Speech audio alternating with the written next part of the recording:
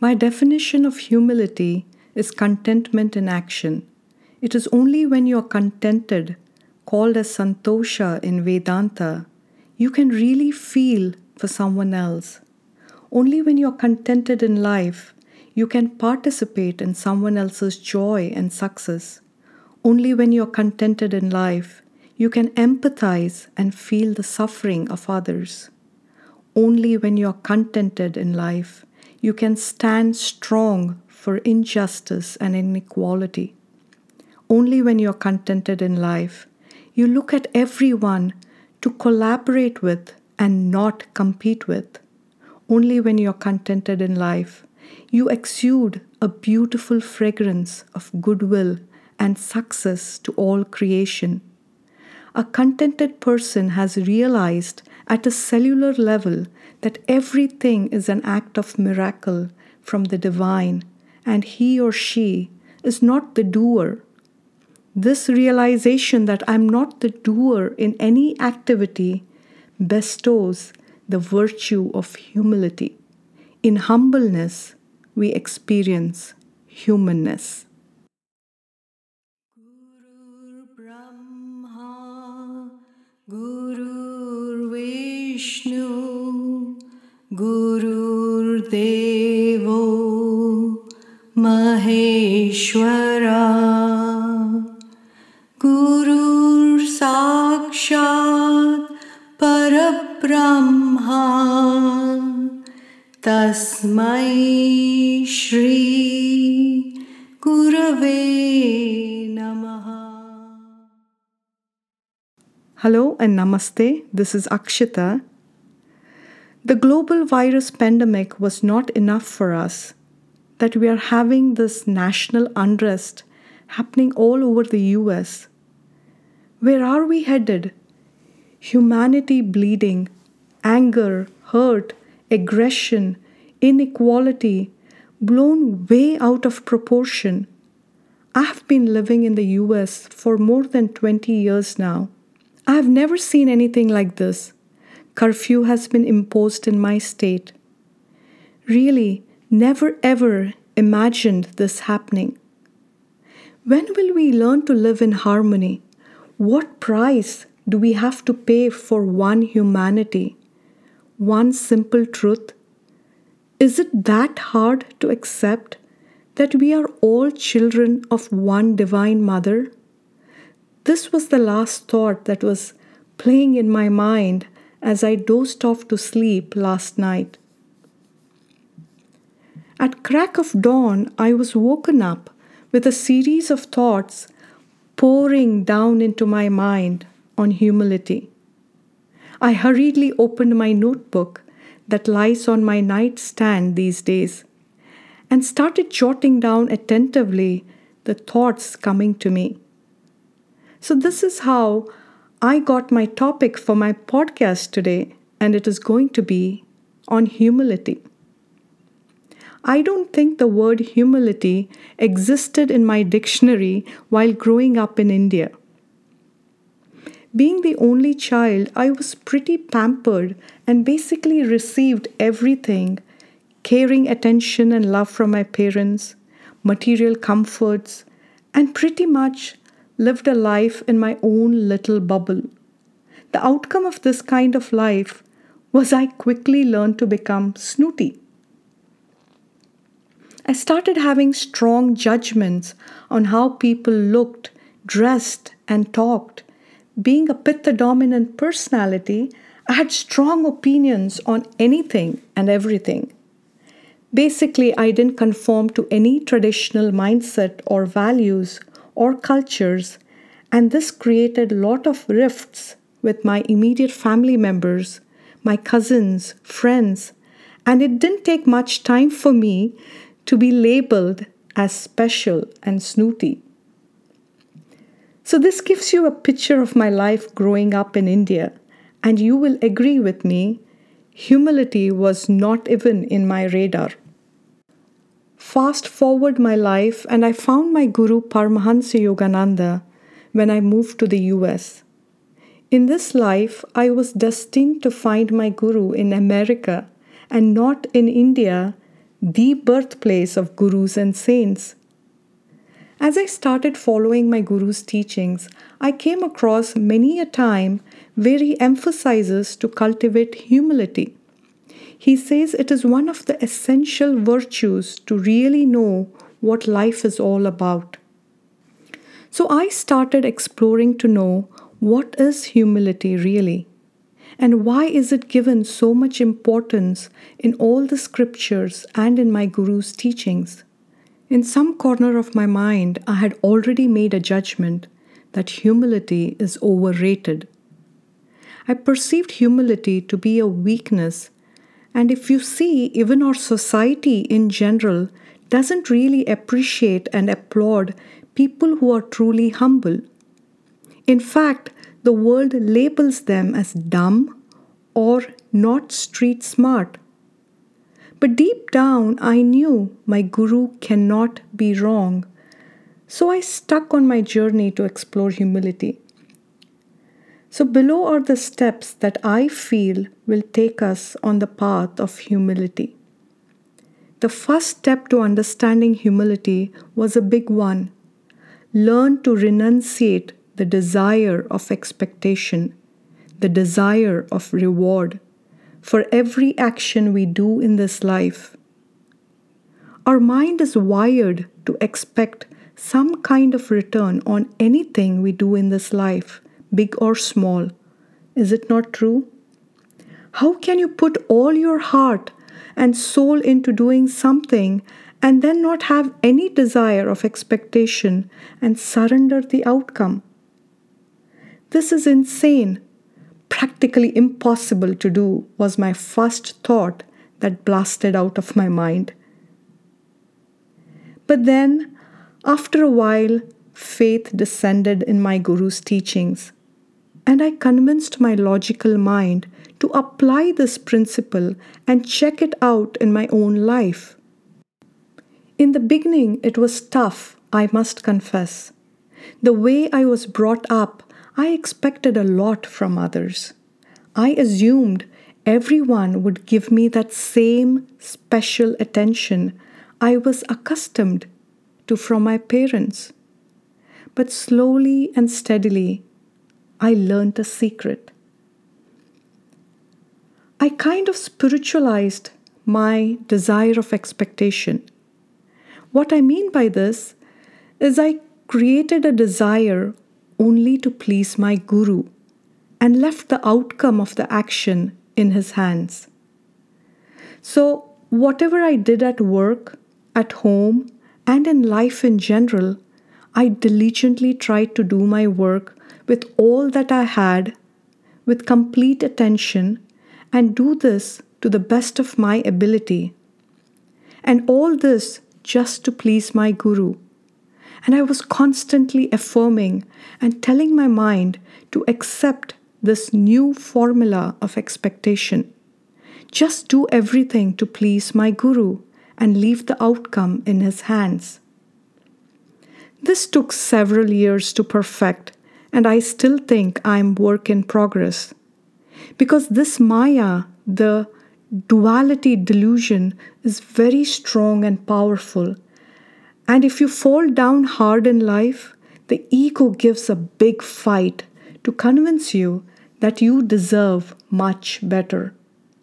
It was hard during challenging times to practice everything I do to please my guru and surrender the outcome to him. Without going into the details, I just want to touch on one of the challenging times. This was after my parents' passing. Being the only child, I went through a long grief period, and it was more devastating when all my relatives decided to ostracize me. So during this time, it was very, very hard to accept the outcome. The desire only to please my guru went out the window. This was a tough phase of my life. Went into depression.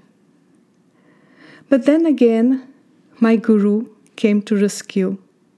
He reached out with his merciful hand and slowly made me realize that relatives abandoning me was the best thing for me to dive deeper to knowing my higher self. So after few years, I came out of my depression by spiritualizing my grief. This phase was so powerful that I discovered the purpose of my life, which is to share the wisdom of Vedanta with the world and help women balance their lifestyle disorders with Ayurveda and yoga. So, renunciating the desire for reward and passionately working with all you have is called as Karma Yogi in Vedanta. I can speak from my personal experience here. When I started to live my life as a Karma Yogi, I noticed something very beautiful unfolding. You don't get stressed being a Karma Yogi in life. You will get fatigued, but by working long hours and putting your best, but no stress. You know why? Stress comes because we are waiting for the outcome. Stress comes because of the expectation tied to the work we do. Stress comes, what if we don't get what we are expecting? When you don't have any expectation, you have surrendered it to the higher will or higher intelligence, you have nothing to stress about. You really don't carry the burden of what the outcome will be on your shoulders anymore. This gave me a new freedom to fully experience life. I was looking at the nature with a newfound attention, appreciating everyone wholeheartedly. I indulged myself in appreciating people, felt all the oxytocins getting released in my body. I felt spiritually powerful when I genuinely appreciated people. Sadly, few people started to be cautious that I might have an ulterior motive. But I cared a damn. I moved on and kept appreciating because it made me feel so good and pure. The bitter truth of life is we just walk the path of life mindlessly in an auto mode. And sadly, we never come to know how rich and intimate life is. Attention to life is spirituality. This is one of my quotes I posted on my Instagram recently. So, as I walked my life trying to be a Karma Yogi, in time, slowly and steadily, I came to realize that it is not just about surrendering the outcome of the action I perform. There is another deeper layer to it. With meditation and contemplation, I came to realize that I was not really the doer of any action. My ego felt I was doing it, but the more I practiced being Karma Yogi, I intuitively started to feel there was something greater than me who was really speaking the right words during my meetings. There was something greater than me handling tough situations in my life. The right words just came out of my mouth. I knew how I had not thought about them, nor had I processed it with my intellect. They just started coming out at the right time. Krishna beautifully says this to Arjuna in Bhagavad Gita. Karmanyavadhikarasya ma phaleshu kadachana ma karma phalaheturbhur ma te sangostava karmani. This verse basically tells us I am not the doer. It is the divine grace that bestows the results of my actions. So, this state, when you intuitively come to realize you are not the doer, just the doee, you will realize you are just an instrument for the higher will or the divine to work through you. Now, this higher state is called as karma sannyasi. When you come to realize you are not the doer and you are also not attached to the outcome of the actions, this phase of spirituality is called as karma sannyasi. When you consciously start living life like a karma sannyasi, you start feeling the pulse of life. This is when grace starts to flow like a river in your life. It is this grace that brings with it gratefulness in life. The grateful heart comes to know that in this vast creation, one is not even capable of moving a blade of grass without the divine's permission. In this phase of spirituality, every cell of your body agrees that you are not the doer and only a mere instrument for the divine to act through you. This grateful heart eventually bestows the blessing of contentment, which is called as santosha in Vedanta. When the person is truly contented in life, he naturally starts to practice humility. It is hard to point out when exactly this shift happens. It is almost asking, when did the flower rose come to know it is exuding the fragrance of rose? The answer the rose flower would give is, it is part of my personality, my nature to exude the rose fragrance. That is built in my DNA. This is exactly how a contented person would exude the fragrance of humility wherever that person goes in life. This is the unfolding of my experience, and this is why I define humility as contentment in action. Humility is seeing life with a childlike purity, not putting anyone in a box prejudiced by your society biases and beliefs. Humility is the art of learning to behave in every situation, not bringing our biases and beliefs. She's an Indian, so she must be this way. So let me behave with her this way. Oh, she is a Mexican. Okay, let me then behave with her this way. No. Humility is showing our true and transparent self as much as needed in a particular situation by using our God-given common sense. The ancient Vedic texts say, you cannot be humble and say, I am humble at the same time. The moment you acknowledge you are humble, you are really not humble. Humility is an act of the soul. The moment ego registers humility, it is no longer humility. It has turned into something else in the name of humility. As the world gets on to using artificial intelligence and machine learning, in few years, we as human beings won't have much to do, as robots will be doing all the job, big and small, for us, and much more efficient than us. When the world reaches this phase, let's not embrace this era by being tech zombies, but by learning and practicing virtues like humility. Humility, I think, will become a sought-after skill set when we have to thrive and compete with robot species. We will also have to learn to be humble with robots then. But for now, let's learn the virtue of humility to be humble with our own human species so that we can connect and celebrate life deeply with one another.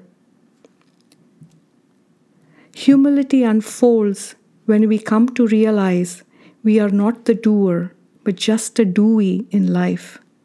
Grace starts to flow With grace comes gratefulness. Grateful heart bestows contentment in life. And finally, a contented person exudes the fragrance of humility everywhere. I hope you liked this episode and found it useful in your own journey to higher self. I would love to read your comments on this episode. If you like listening to my podcast, then I would really appreciate if you take a moment to write a review and rate my podcast. The instructions on doing this is in the description section. There is a surprise free gift for you. Please read the instructions in the description. Thank you for listening. Namaste until we meet again. Sahanau Bunattu Sahaviryam Karvavahai Tejasvinavaditamastu Ma Vidvishvavahai. Om Shanti Shanti Shanti.